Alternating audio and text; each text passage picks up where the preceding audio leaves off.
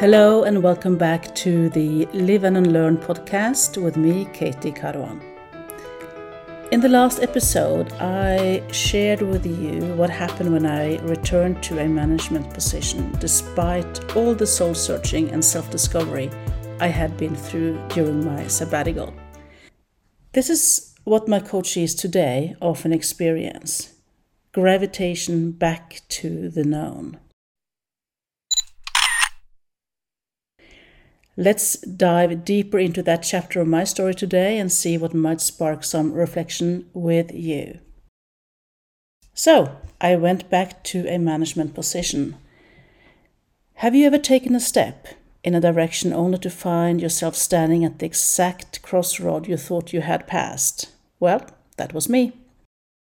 Only 5 months into that management position, it was like déjà vu again. Those grounding questions that haunted me during my sabbatical, well, they weren't done with me. They were, in fact, louder than ever.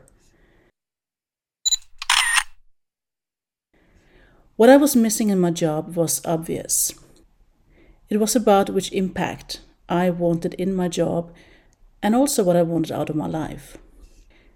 After a few months, I finally took a long, deep breath, and I could feel the weight of the decision on my chest, and then I did it. I resigned.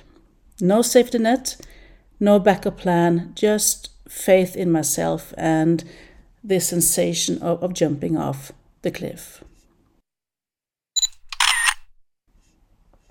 Yeah, you're right. Many people around me thought I'd lost my marbles. But deep inside, this undeniable voice told me this was irreversible. It led me to launch my own business 13 years ago, despite my lack of any detailed strategies nor plans. Isn't it fascinating how our values, those deeply held beliefs, can either hold us back or propel us forward, especially when we're standing at the cliff?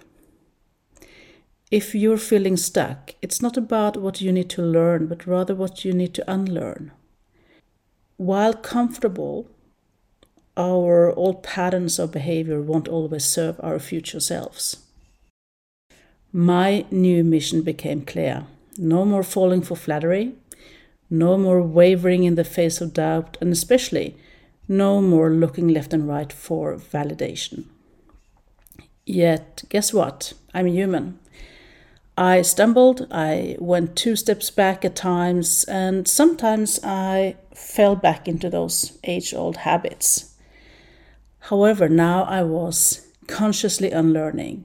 Every failure was a lesson. We will look more into those stumbles in the next episode and what seems helpful to professionals I meet today when they face similar situations. Let's take a moment for reflection. Think back to a pivotal moment in your life, a time when you stood your ground, come what may. What drove that decision? Which of your values played a starring role? Let that simmer for a bit. As always, thanks for joining this Live and Unlearn journey with me. Swing by my website leaderondemand.com for more insights and reflections. And until next time, keep challenging, keep reflecting, and keep unlearning. I hope you enjoy your discovery.